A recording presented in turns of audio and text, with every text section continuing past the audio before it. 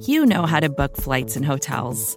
All you're missing is a tool to help you plan that unbelievable travel experience. That's why you need Viator. Book guided tours, excursions, and more in one place. There are over 300,000 travel experiences to choose from, so you can find something for everyone. And Viator offers free cancellation and 24/7 customer support for worry-free travel. Download the Viator app now and use code Viator10 for 10% off your first booking in the app. Find travel experiences for you. Do more with Viator. Hello and welcome to another episode of The Weeds. I'm Dylan Matthews, and today we're bringing you the second episode in our series, America's Public Health Experiment. The focus of this week's episode are two agencies that went from quietly to loudly broken during the pandemic and still haven't recovered: the United States Postal Service and the United States Citizenship and Immigration Services. For that, we turn to Weeds co-host Dara Lind.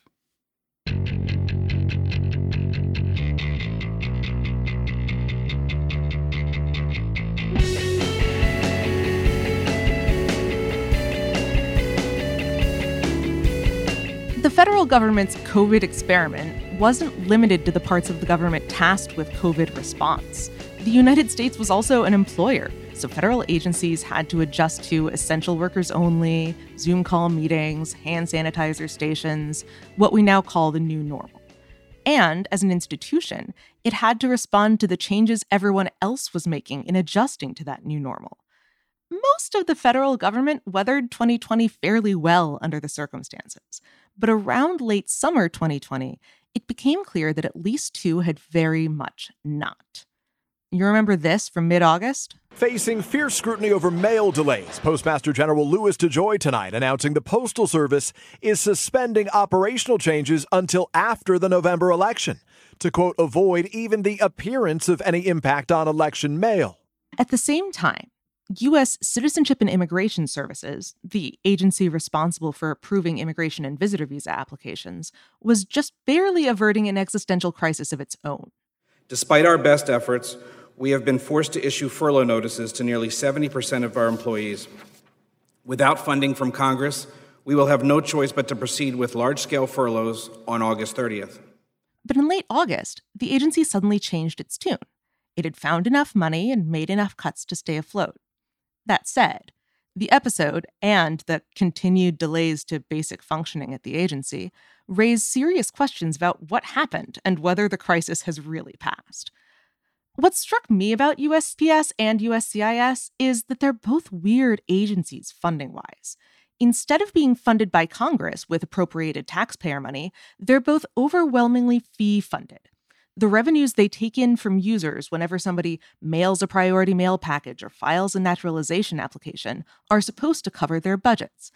And in both cases, the 2020 crises highlighted that the agencies had been broken for quite some time, partly due to policy decisions, but also due to a simple disconnect between the services they were expected to provide and the income they were able to generate. So if we're talking about crisis-proofing the federal government for the next pandemic or other sudden shock, and for Pete's sake, if we're not, we probably should be, we have to think about agencies that don't rely on Congress to shovel them money. How do you build in crisis-proof cushioning for an agency that can only, in theory, spend what it takes in? To dig into why USPS and USCIS broke so spectacularly during the pandemic, I talked to people who'd been watching the crises unfold. First up, the reporter whose work I relied on as a reader last year to help me understand what the hell was happening at the Postal Service, Jacob Bogage of The Washington Post. Jacob, thank you very much for coming onto The Weeds. I'm thrilled to be here. I was following your USPS coverage through 2020, and it was extremely helpful to have somebody who actually was willing to talk about an agency in its context, which is what I'm hoping to get into with you here. Can we maybe kind of start out of the context of the coronavirus and talk about why does it matter to have a functioning post office? Historically, and this is where the Postal Service kind of draws its entire mandate, right? The Postal Service is older than the country itself. It's founded in 1775, but there was also a colonial postal service. It was key to the concept of Western democracy, the idea that Western democracy is reliant upon an informed and communicated citizenry. And how are you going to do that if not being able to send mail back and forth to each other? The first Postmaster General is Benjamin Franklin. He's also a printer and a newspaper publisher. And one of the main reasons we had a postal service was to send newspapers around the country so folks could be informed and participate in their government. Modern day, why do we need a postal service? Because we still do a lot of things through the mail. There's still a lot of people who pay their bills through the mail, who get their paychecks through the mail, who communicate to one another through the mail. Businesses rely on it not just to ship their products and their bills, but to advertise. Think about all the Bed Bath & Beyond and Mr. Tire and local pizza shop coupons that you get in the mail. Those are really important to those businesses. It also is part of this country's critical infrastructure. This is the only branch of government that is literally in every community in the country that goes to everybody's door 6 days a week. That's a unique proposition for federal government. And so the importance of the Postal Service is it tries to talk about itself for the most part now in a business-like context, to serve customers and to serve different business clients. But on the grand scheme of things, it still draws its mandate from its earliest days as part of making sure we all can participate in our government, and that the government continues to have a role in our lives.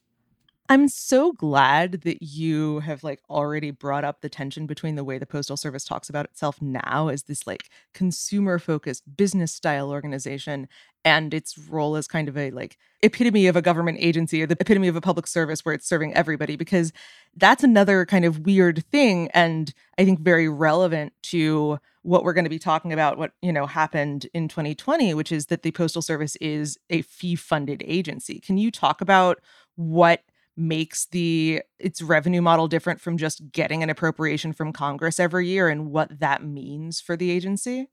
Yeah. So when we talk about the Department of Defense or the Department of Commerce or pretty much any other federal agency, they get money because we pay taxes. And then Congress goes, oh, it would be a good idea to have a Department of Defense. Let's give them a bunch of money from our taxes. This is literally what we pay taxes for. It'd be a good idea to have roads or bridges. Let's give the folks who make them money so we can have roads and bridges. The Postal Service is not like that. The Postal Service makes money because you and I buy and use postage products. We send and receive mail. We send and receive packages. When we do that, the Postal Service makes money. Why is the Postal Service struggling financially? Because we all send a lot less mail. And so the less mail that we send, the less money the Postal Service has to make ends meet. And that is kind of the central tension. I mean, think about in 2008, and I just pulled these numbers up in front of me. In 2008, the American people sent 92 billion pieces of first-class mail, which is, pretty much anything that comes in an envelope has a stamp on it. In 2020, we sent 53 billion, right? That's nearly half of its, very rough math, nearly half of its volume gone out the door, and it's not coming back. So that is the central tension and what separates the Postal Service from pretty much any other government agency. You're talking about something that obviously started a long time ago in terms of the downward trend in mail. Can you describe what the situation looked like in USPS in, say, January 2020, on the eve of the coronavirus, when this wasn't necessarily a national news story? How functional was this agency? So January 2020, let's kind of set the scene here. Great. The Postal Service has already started preparing for the coronavirus, but it really hasn't started preparing yet from a business standpoint, only kind of from a taking care of our workers standpoint, which I think is kind of where most businesses were in January 2020. The Postmaster General, Megan Brennan, has announced her retirement. She's on her way out, and the Board of Governors, which is a 9-member board that serves like the Postal Service's Board of Directors, is actively looking for her replacement, but hasn't really made a whole lot of progress. Mail volume is declining, but not out of place with previous years. So it's going to be a tough year financially for the Postal Service, but they've been dealing with tough years for a long time now.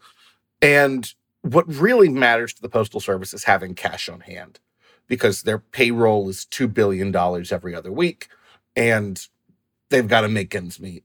And if volume remains consistent, they have enough cash on hand to get through the year. Then the coronavirus hits.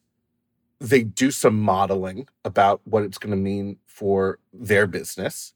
And they come up in March and April with a really dire scenario. They say, we have maybe 3 months of cash left on hand. And if we don't pay our bills, which, by the way, they never pay their bills, if we don't pay our bills, we could make it till October. And they go to Congress with those numbers and say, look, we need help. And in steps the Trump administration at that point and says, oh, you need help, do you? Well, if you want help, you better be ready to raise package prices, specifically to target Amazon, because Donald Trump had a continuing and personal feud with Amazon and kind of either didn't understand or willfully misunderstood the role Amazon plays in the Postal Service's business. They make demands, and by they I mean Steve Mnuchin, the Treasury Secretary, makes demands on the Board of Governors to play an active role in approving the hire for Postmaster General. And in May, well, I should say in April and May, Louis DeJoy comes out of the woodwork as a candidate for this role. He is a major donor to the Republican Party. He is the finance chair of the Republican National Convention, which is taking place in Charlotte that year. He's hosted fundraisers for Donald Trump at his mansion in Greensboro, North Carolina. And he's a former supply chain logistics executive whose business did a lot of contracting work with the Postal Service. So he did have some experience, if not with the mail itself, then with the Postal Service as an agency. And very quickly, he sails through the hiring process and is named Megan Brennan's successor. So I'd like to kind of stop and look at the kind of Trump-ness of it all a little bit, right? Because obviously, it's impossible to separate the U.S. coronavirus response from from general Trump administration stuff in general. And I would never ask you to run a counterfactual on this. But, with the Postal Service in particular, there's been a longstanding trope of Republicans and centrist Democrats using it as an example of government being less efficient than the private sector anyway, of government not serving people in the way it promises to. What in your analysis is the difference between what a typical Republican administration has treated the Postal Service as and how the Trump administration treated the Postal Service? Well, let's look at the last Republican administration before Donald Trump, which is George W. Bush. The biggest thing that George W. Bush does with the Postal Service is give it more financial obligations. Granted, this is 2006. Our communication ecosystem is very different.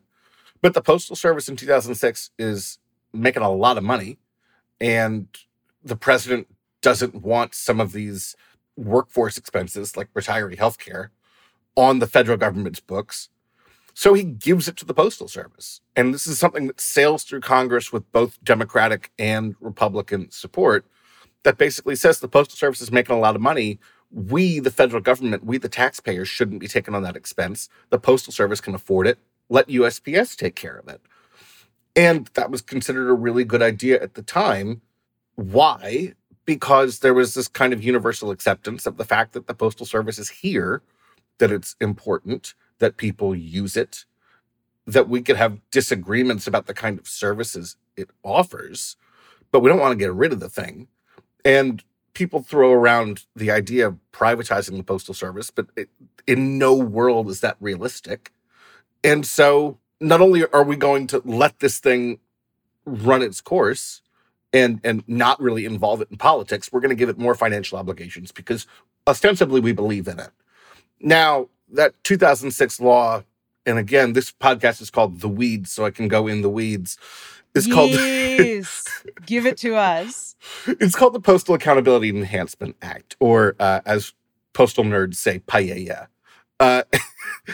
And that has become kind of the central policy debate on postal reform these days.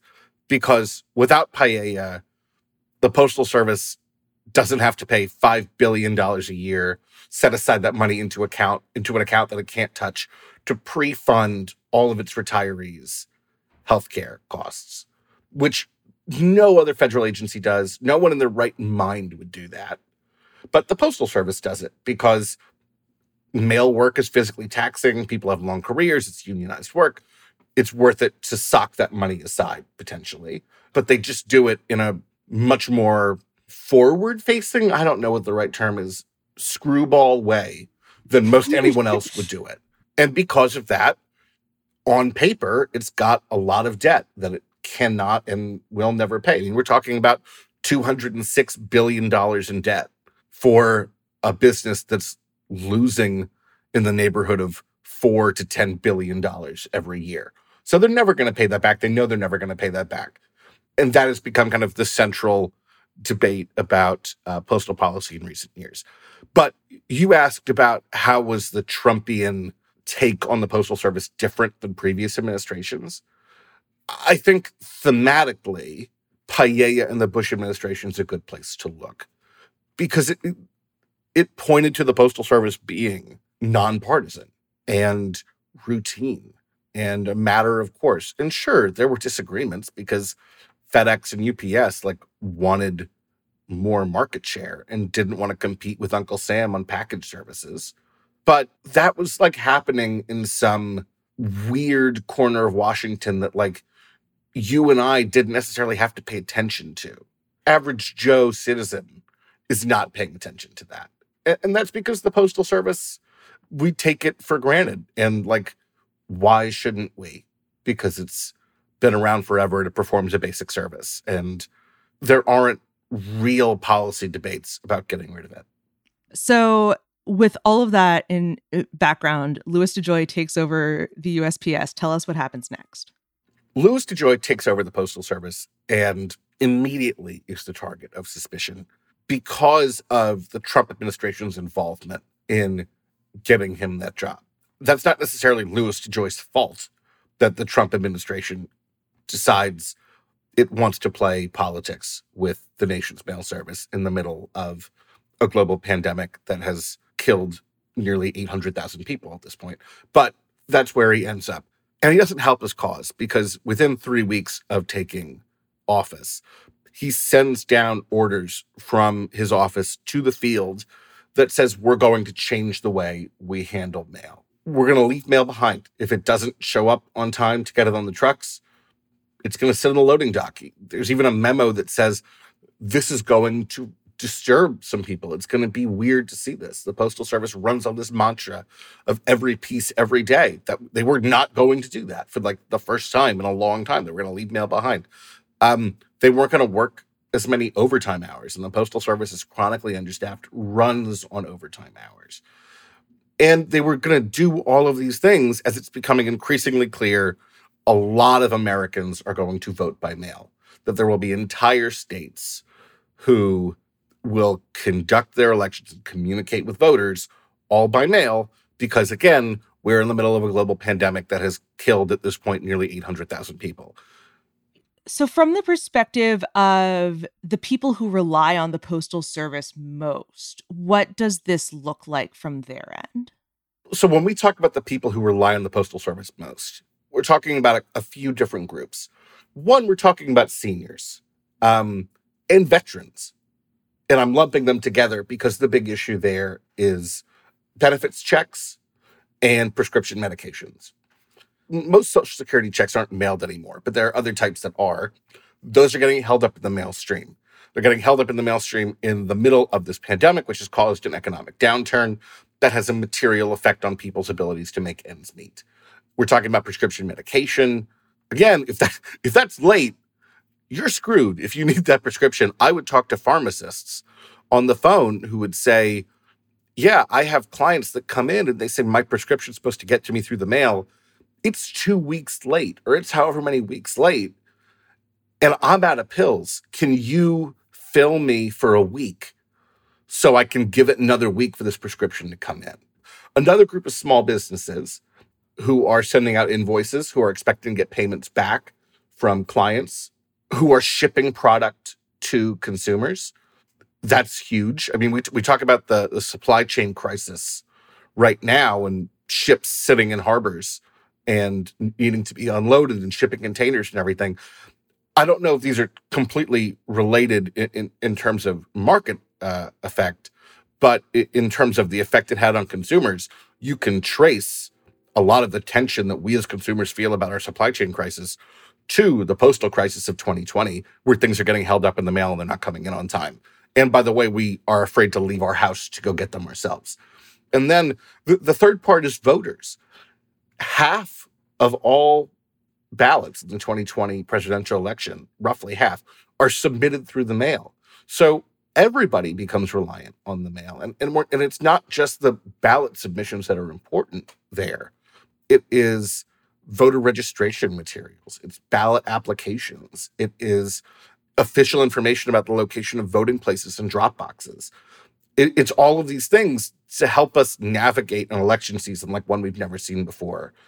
And that third area is the one that kind of becomes my focus as I'm reporting this, and the most politically fraught, because the president of the United States at the time actively takes measures to make it more difficult for people to vote and to try to stop the Postal Service, which, by the way, one of his political donors is running, from being able to facilitate that election. I'd like you to talk a little bit more about the kind of way the 2020 election was hanging over all of this, because it seems that was very crucial to when this stopped being oh, there are a lot of things that are operating in a slightly wonky fashion due to the coronavirus, and became an actual issue of, this arm of the government that needs to function isn't functioning anymore. So how did the kind of future of democracy conversation affect, the Postal Service's response over these months? I want to separate the Postal Service, with the headquarters of the Postal Service in L'Enfant Plaza in Washington, D.C., from your neighborhood post office or the postal worker you see in your neck of the woods or the processing plant in your town, because those are different things. On the ground, there is a swell of support for postal workers. I mean, there's a Saturday Night Live skit about Adele asking all of her friends for her birthday to buy stamps. For example, I can see you on your birthday and you're very happy. You get everything you ask for. I do? What do I ask for? Stamps. You ask everyone in your life to buy stamps. And they do. They all buy the stamps. And you say, "Take that, Postmaster General Louis DeJoy." There are letter writing campaigns to inject more mail volume so that the Postal Service leadership backtracks on their service cuts. And then there is the response from headquarters, which is doubling down and takes on, wittingly or unwittingly, even more of this air of Trump cronyism. How do we get out of that? Obviously, a few things have happened in the, between in the last, year or 14 months, one of which has been the, replacement of President Trump with President Biden. Another has been, several changes in the trajectory of the pandemic. But when did the Postal Service stop being in crisis and democracy in crisis with it? Or has it not even, has it not even emerged from that phase yet? So I'm going to do my favorite thing again, which is take these things apart, right? Yes. I always ask 2 questions at once, so thanks. No, that's okay. To the larger question of, has the Postal Service emerged from crisis, and has that crisis and issues facing our democracy lessened? No, right?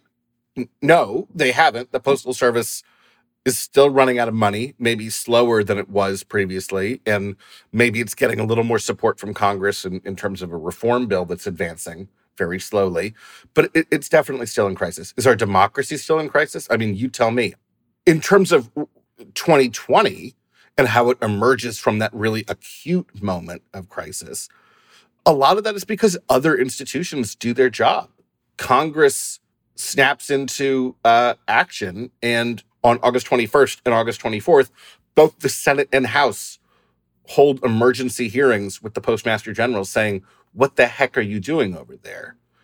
Days before those hearings, Louis DeJoy rolls back a lot of his changes before the election because he knows he's going to get grilled about it in front of the House and Senate, and it's not worth taking all that flack and arousing that kind of suspicion.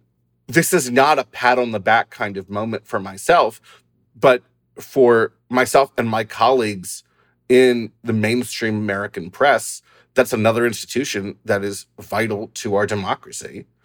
And we started paying attention, and that sheds light on it. And, you know, I do a lot of Freedom of Information Act and open records requests, and you can read in these records the way the Postal Service is responding to the public pressure mounting because of press coverage, because of investigative reporting, and saying, is this really worth it?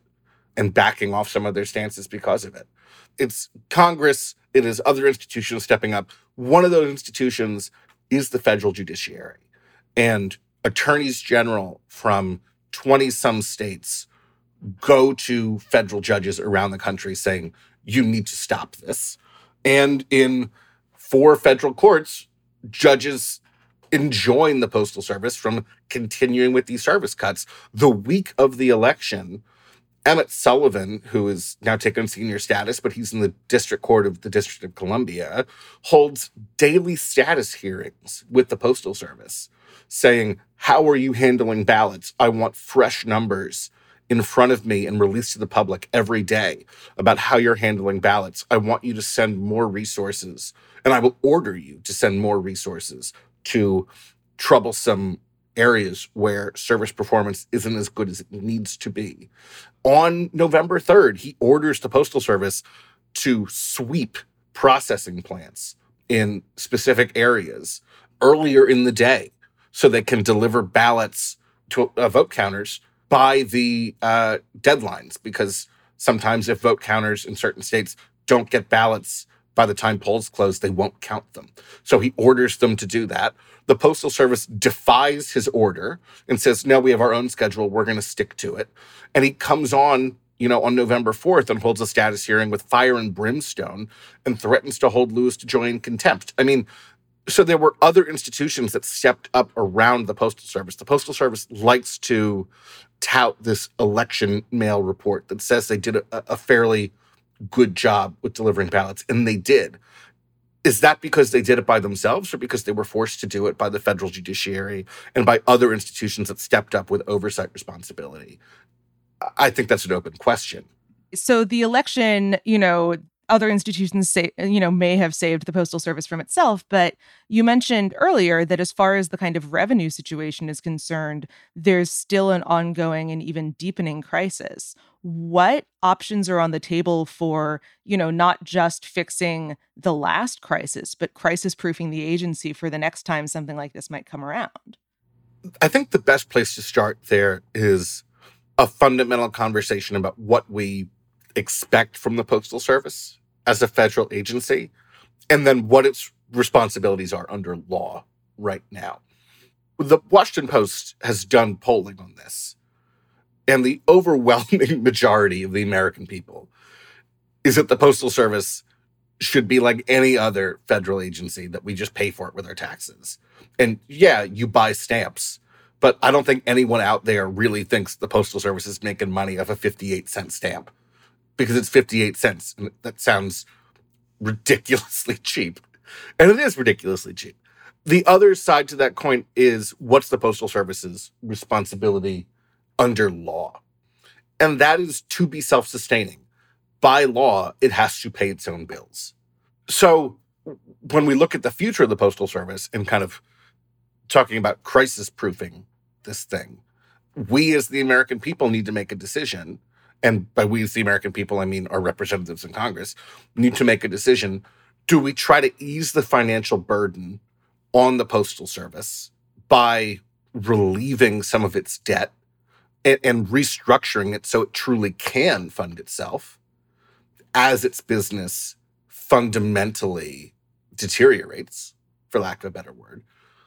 Or do we reconfigure our own conceptions of the Postal Service so we just pay for it like we pay for an army, like we pay for roads and bridges, like we pay for hospitals, like we pay for all manner of public goods?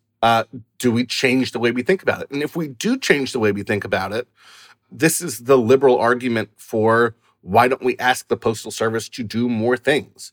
Why don't we ask the Postal Service to bank? People are unbanked and underbanked. They need less risky ways of accessing money they already have. Could the federal government be a part of that? And if the federal government's going to be a part of that, why not the Postal Service? The Postal Service is buying 150,000 shiny new mail trucks. And in President Biden's Build Back Better Act, there's $6 billion to make those trucks electric and to buy electric charging stations. Well, if the Postal Service is going to get electric charging stations at every post office in the United States, then what if you and I, Dara, buy electric cars? Can we go charge them at the Postal Service? Can we do that for free? Do we pay a little bit of money to do it? Is that going to help the way our country addresses the climate crisis?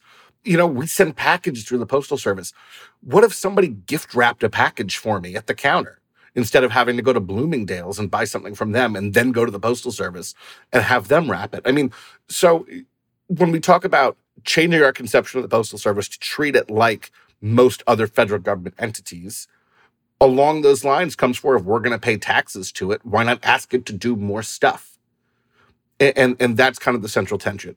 And before you can ask another question, I will give you the other side of that argument, which is the conservative side of that argument, which is less about hatred of the Postal Service or wanting to undermine the Postal Service and more about expansion of the federal government.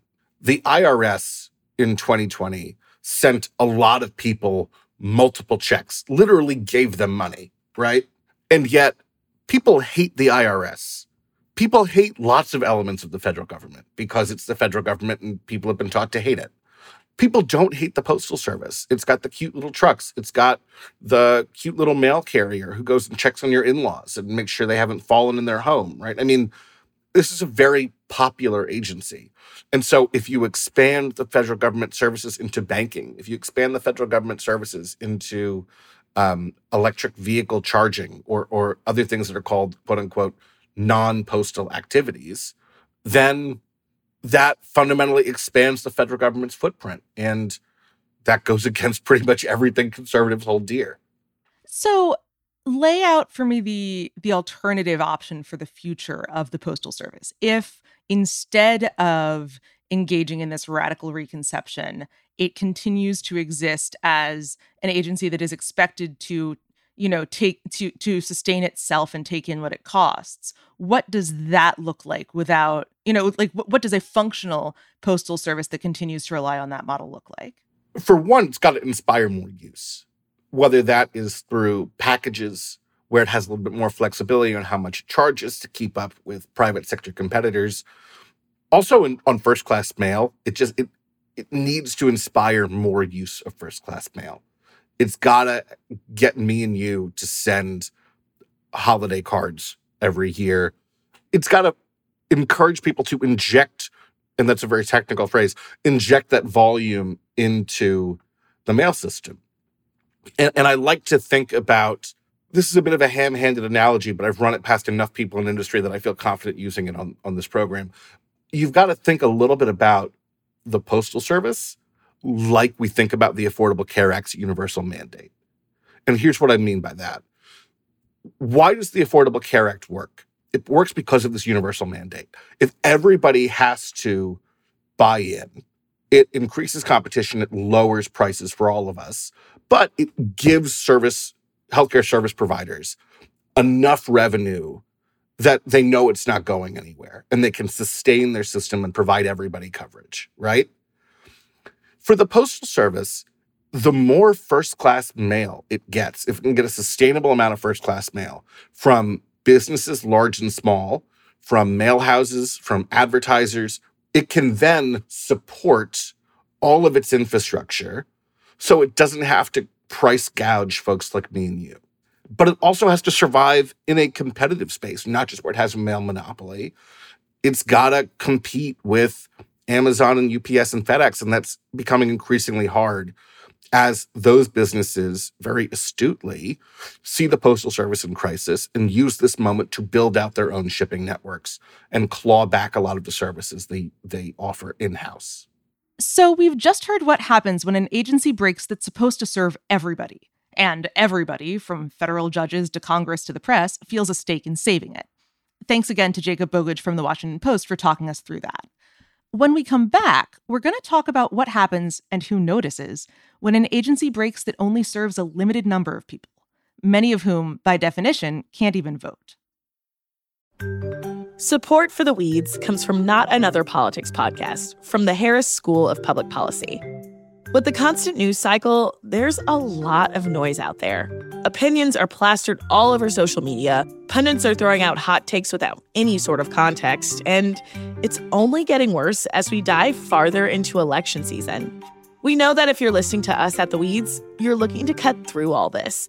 And if you like this show, you might like Not Another Politics podcast. Not Another Politics podcast is produced by the University of Chicago Harris School of Public Policy. They want to take a research and data approach to analyzing hot-button issues and offer perspectives that go beyond the headlines. They cover a wide variety of topics in their episodes, but a few recent episodes that you can listen to include a deep dive into why women are underrepresented in U.S. politics or whether or not we can believe political surveys.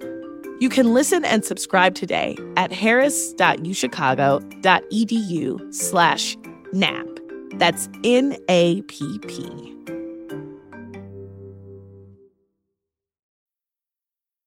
And we're back. We just spent the first half of this episode talking about the Postal Service. Now we're switching gears to talk about U.S. Citizenship and Immigration Services, another agency that the pandemic broke, but which didn't inspire a national outcry. Here with me to help us understand is Jeremy McKinney, the president-elect of the American Immigration Lawyers Association, or AILA. Jeremy, thank you so much for coming on The Weeds. Happy to be here. So let's start with, for the edification of people who have not contemplated the turning Friday Weeds into the hour-long podcast, the USCIS Hour with Dara Lind. What exactly is it that U.S. Citizenship and Immigration Services does? What is it responsible for in the immigration apparatus? Yeah, it's simple enough. I call them the benefits people. Immigration has different tiers to it. Obviously, the one that we hear the most about is enforcement. That's ICE. When I think about the individuals at the airport or our land ports of entry, that's Customs and Border Protection, or CBP. But who provides status in the United States, residency, citizenship? That is USCIS. Those are the benefits people. And how is this agency funded? Like, it's, as we were discussing in the first part of this episode with the U.S. Postal Service, USCIS is similar in that it's not funded purely by congressional appropriations in the way that a lot of federal agencies are, right? Correct. It's not even the majority of its funding does not come from the federal government or from taxpayers. It comes from filing fees. USCIS's asylum adjudications are funded by taxpayers and the federal government, but the balance is funded by filing fees. So when we say that something is funded by filing fees, is it as straightforward as, whatever it costs to process your application is the amount of the check that you're writing when you send it in? Oh, no. Not in terms of CIS. Filing fees are enormous, and it funds the entire apparatus. And so, for example, if one is applying simply for temporary employment authorization, that filing fee is almost $500 just to ask for permission to work for 1 year. What does that mean for the relationship between, like in non-pandemic, non-Trump times? How do you anticipate how many applications you're going to get in a year and, even do that budgeting? Or is it purely reactionary that like you fund whatever people you can with the checks you've already gotten? There is a record there, a history there upon which adjudicators and budget officials can guesstimate the number of applications that will be received in any given year. For example, when the economy is really good, we know that immigration will increase. When the economy is bad, individuals and companies aren't hiring, and foreign national workers are not seeking to come to the United States. And so applications go down. And so there's a natural ebb and flow that officials are able to somewhat predict. It's not perfect by any stretch of the imagination, but I think they generally get it right. And so, I mean, obviously, you kind of mentioned the difference between, say, like a business immigration application or an asylum application. Like the things that drive people to come to the U.S. are very different, and the resources they have available to them are different. That's something that USCIS is also thinking about when it's setting fees, right? It's not purely a matter of charging every application the same amount of money. Correct. Like an asylum application has no filing fee. That makes a lot of sense. Whereas if I'm applying for some type of employment-based status in the United States and I want to get an answer within 2 weeks, I might be willing to pay $2,500 additional to get that answer within 14 days. And so filing fees are ideally set up to address the benefit that is being pursued. Now, that balance is not perfect. It is off. Frankly, when we think about asylum seekers that are renewing their employment authorization, for example, they're paying almost $500. When we think about our dreamers that are applying to renew their DACA, Deferred Action for Childhood Arrivals, that is almost $500. And so regardless of a person's income level. So it is not perfect, but generally it's designed to address the benefit being sought or to be compatible with the benefit being sought. What is the implication of the way that the government expects USCIS to be able to fund itself? Who is it saying is responsible for immigrants getting and staying legal in the United States? They are saying literally it is the individuals and companies that are seeking the immigration benefit are expected to pay for it. One might even call them customers because they are paying for a service. As a matter of fact, until 2017, USCIS literally referred to them as customers, but the previous administration decided to end use of that term while also removing the phrase nation of immigrants from CIS's own mission statement. So let's talk about changes under the Trump administration, like prior to the pandemic. What did the situation look like at USCIS in, say, January 2020? You had what our association, the American Immigration Lawyers Association, calls the invisible wall.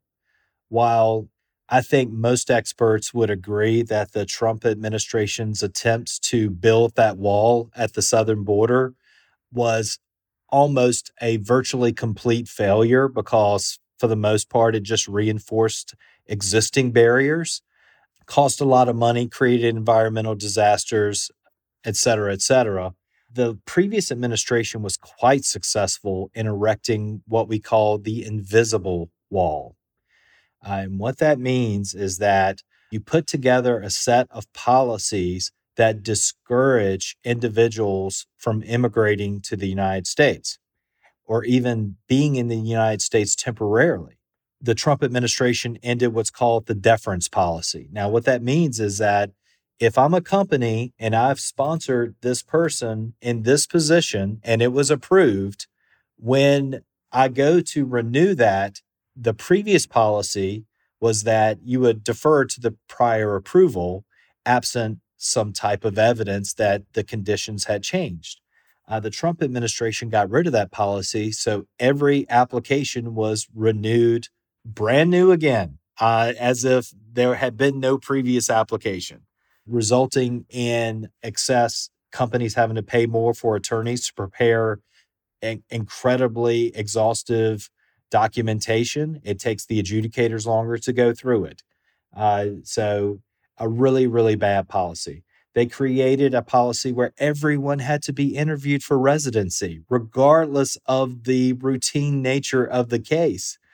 So that means an employment application where a person that has been in the United States for literally over a decade would have to have an interview. That created a bottleneck at our field offices because those applications could be adjudicated at what we call service centers, kind of like massive immigration factories that process benefits. Instead, everybody's going to the field offices. There was a notice to appear policy. What it says basically is that if we deny your benefit and it looks like you are deportable, we're going to automatically put you into deportation proceedings, creating basically panic in the community because if you don't get it right, you could end up in removal. On top of it, the blank space policy. They even at one point, for humanitarian benefits like victims of crimes and asylum, if you had blank spaces in the application for stuff that literally was not applicable and you left it blank, they would reject weeks or even months later the application. Just crazy, crazy policies. Honestly, it set up to fuck with people. I mean, I can't really put it any blunter than that, and it's not very lawyerly of me, but that's really the design. A lot of this stuff sounds like it was creating more work for the USCIS employees themselves who are responsible for reviewing applications, right? By setting more bars for more boxes that they had to check, more steps that they had to go through in the back and forth before they could ultimately declare something approved. So they were doing more work for the same amount of money. 100%. And requests for additional evidence and notices of intents to deny, those kind of administrative, that type of minutia, historic highs. Which is basically like to explain for people who are not immigration lawyers or me, a couple of ways by which USCIS will tell an applicant, you haven't met your burden to demonstrate that you qualify for this yet, but we're going to make you, submit some more stuff. We're going to make you jump through a bunch more hoops, and then maybe we'll approve your application. And there's also at the same time the question of how much, the Trump administration was charging for each application, right? The other kind of weird fill-up in USCIS funding is that it's set by regulation. So how did the Trump administration's efforts to change that regulation go? They issued a proposed regulation to change the filing fees, but then to add filing fees to things that they had never charged for before, like asylum. Ultimately, those efforts failed, and we still have in 2021 the same filing fees that we had years prior. What we were at pre-pandemic was a situation where USCIS had, that should be pointed out, less cases, so less work to do, but because of the lower number of cases, less filing fees, creating a budget problem. And then it was taking the adjudicators not less time to complete, but more time. So they had the same staff, the same size organization with less cases taking longer. So they ended up broke and asking Congress for a bailout. So when they went to Congress, how did they justify needing all of that money when they were supposed to be running on their own revenues to begin with? The Trump administration's rationale made sense in the sense that it needed additional funds to staff up more appropriately so they could move on these applications. So in one sense, its explanation had a foundation. But the point is that if you look past just the simple need for additional money to the policies that the administration itself had put into place to create this problem, it resulted in organizations like AILA being adamantly opposed to this bailout without some types of conditions on that funding for USCIS to clean up its act. And so you had AILA and other organizations out there just really pushing back against providing this bailout until CIS reformed itself. The first request for money is made, early summer of 2020? And then what happened from, how much appetite did you guys see in Congress for anyone actually taking this on with or without conditions? The concern at the time was CIS and its director at the time threatening to basically cut benefits and stop processing, basically holding its customers hostage. And so I think that frightened a lot of Congress. They took that threat seriously because you want to keep the system operating. And so there was a reluctance to have a lot of conditions on the money at the time. But, the promised doomsday scenario didn't end up unfolding, right? How did that, what happened there? Which I understand is something that I'm asking partly because I don't know and partly because I think we still don't collectively have all the information. But what do we know about the aversion of the gajillion dollar shortfall that they were projecting? Well, I think that you still saw a strength in terms of applications. We still had a massive surge in one type of status called H-1B. Congress sets a cap on H-1B status, so they limit the number of people that can be H-1B workers.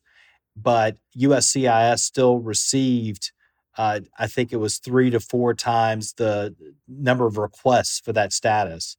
That results in a lot of money. And most of those cases end up paying premium processing, that $2,500 extra. And so I think they ended up working through this financially so that the doomsday scenario that Cuccinelli, I believe, was creating at the time did not come to fruition. So essentially you're saying that they lucked out because the applications that were still strong were the applications for which they could charge enough money to cross-subsidize the rest of the agency? Correct.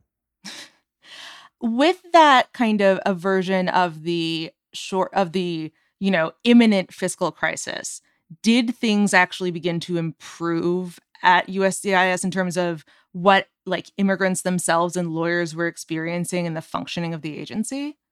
The agency went into the pandemic dysfunctional and broke, but it made some changes to that were good and I hope are here to stay. So, for example, a lot of benefits require applicants to provide fingerprints for background checks. And as the years go by, CIS would ask these applicants to come in over and over to again provide fingerprints, when all they really need to do was pull up the old ones and refresh their security checks. They started doing that during COVID. They allowed interpreters and attorneys to appear telephonically. That made things easier and kept the number of people down in field offices. They allowed you to reproduce original signatures, so you didn't have to send a lot of our filing. It's still on paper. It's crazy. And they need original signatures. So during COVID, they said, well, you can get a scanned copy, for example, of a signature. Small thing. And then most importantly, they extended deadlines due to COVID to provide people with more time to respond. So I do want to give the agency credit for that. I want to be fair. Those are some good changes that were made. Now, Debbie Downer time. The problem is they did not and still have not taken steps to address the fundamental problem, which is that they have less cases that are taking more time. Their customer service is impenetrable. It is almost impossible to get through to a human being. You cannot walk into a field office like you historically could to ask a question or get a form. There is a lack of appointments. Those are called InfoPass. It's almost impossible to get an InfoPass appointment. when you have to reschedule someone due to COVID or international travel or exposure, we have clunky local reschedule rules for each of the field offices that don't always work. I had a client's residency application denied for not appearing at his interview when I had notified in writing the field office that both he and his husband had COVID, active COVID, but they didn't get the email or the written letter and denied his case. And they reopened it. Again, let's be fair, but it resulted in months and months of delay. And we're seeing historic delays, especially with work permits. That's the biggest problem. Work permit application. This is something that, again, I've been doing this for 25 years. This is something that usually could be adjudicated. It takes less than 15 minutes to adjudicate a work permit application. And we are seeing delays of 13 months on applications that used to take 3 weeks, 4 weeks, up to 90 days. 90 days was the regulatory maximum. A couple that is married, but their marriage was young, it was new when the person received residency. They have to file an application 2 years later to say, hey, the love boat is still sailing, right? It's a pretty easy thing to adjudicate. Are you together or are you not together? If you're not together, it might take a little more time. But if you are together, probably not going to take a lot of time to adjudicate. 24 months, 2 years to adjudicate that application. It's crazy. Again, 25 years of doing this, I have never seen processing delays like that. I want to talk a little, because the way that you framed the problem and a way that a lot of outside observers, who were already skeptical of the Trump administration framed the problem in 2020 was that this wasn't just a surprise COVID shock to the system, that this had been not only something the Trump administration could anticipate, but the logical consequence of all their policies. And now when, obviously not all of Trump's immigration policies have been reversed, but some of the USCIS procedural stuff you're talking about, like the no blank spaces policy, like the standards for, making it more frequent that people get asked for requests for more evidence, that kind of thing, those have been reversed. So the fact that we're still dealing with these unprecedented delays, does that indicate that there wasn't as direct a line between what the Trump administration did before the pandemic and the functioning crunch now? Or are we still dealing with the long-term effects of something that, really took the agency to a totally new level of dysfunction? Dara, I totally think it is the latter. You cannot move a vessel of this size and change its course quickly. It takes time. Not to mention the fact that almost the entirety of the agency is composed of what are supposed to be nonpartisan professionals. But as we know, the last administration stocked the agencies full of people that might on the outside seem nonpartisan, but that are heavily partisan and have a very specific worldview. That is going to take a while to work itself out. And so the fact is that, we've only had Joe Biden since January. We have only had a Senate confirmed CIS director for 4 months-ish. And so it is going to take time. But adjudicating simple things like work permits, I don't have an excuse for the Biden administration or this current CIS. It is ridiculous. It takes no time to adjudicate that application. And there are even a couple of categories where you shouldn't even need a work permit. That is something that can be fixed and should be fixed now. And I'm hoping that new agency leadership will fix it and fix it soon. While I understand that, Ayla has been making plenty of recommendations for just oversight and house cleaning and that sort of thing that it thinks will fix, will certainly ameliorate the problem.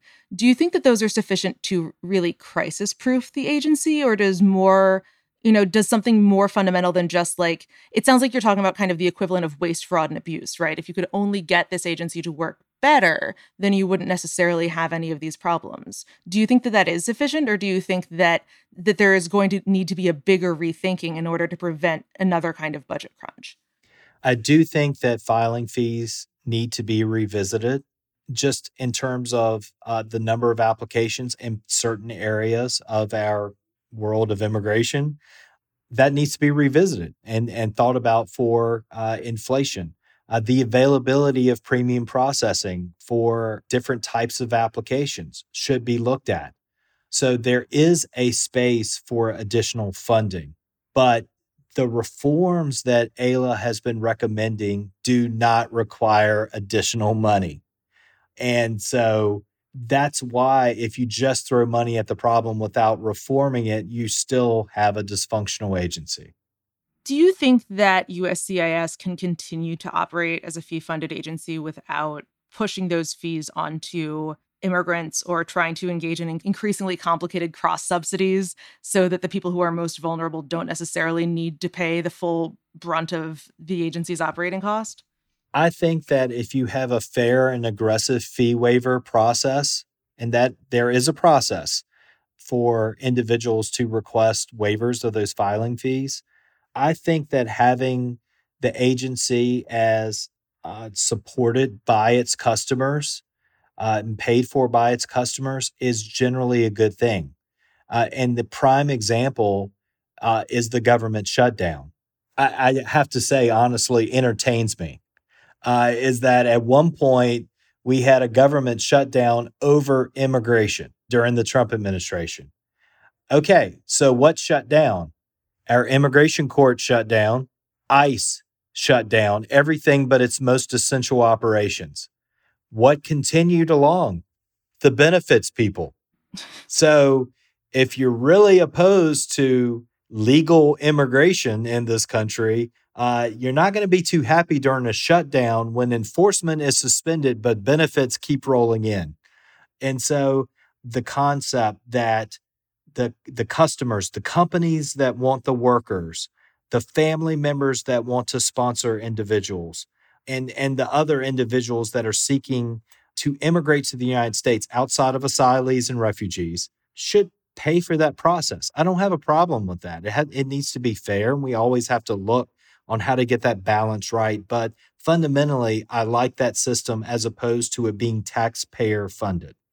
I guess I kind of want to end by asking, like, since this is obviously so tied in with like what had happened prior to the pandemic, it's really hard to run counterfactuals. But do you think that a standard USCIS under a non-Trump president would have run into any problems at all during COVID, or at least like not no problems, but like that it would have run into the magnitude of problems that we saw or anything close to it? Or was this, like, another way of putting this is there anything that the agency needs to learn going forward about how to respond to a kind of sudden, change of events that is different from what it needs to learn about getting out of the Trump era?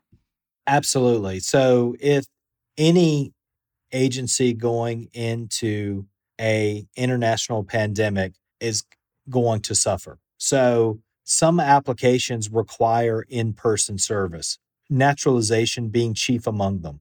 Naturalization requires an in-person interview and an oath ceremony that, again, takes place in person. We had literally months of those interviews not happening and individuals not becoming U.S. citizens through no fault of the applicant or the agency. It was the pandemic. And so the agency, when it began to wake up and start providing in-person services again, even then it was limited. And to some extent, they're still limited. And so there's a lot of catch up to play. And I don't know how any administration could sail through that without any major issue. It's a challenge. The problem specifically with CIS is that it was dysfunctional and broke going into it. Thank you so much, Jeremy, for coming and indulging my desire to talk about the operational details of USCIS all the time. It's been great to have you on. No problem at all. Thanks. I wanted to close by pointing out one more key difference between these stories.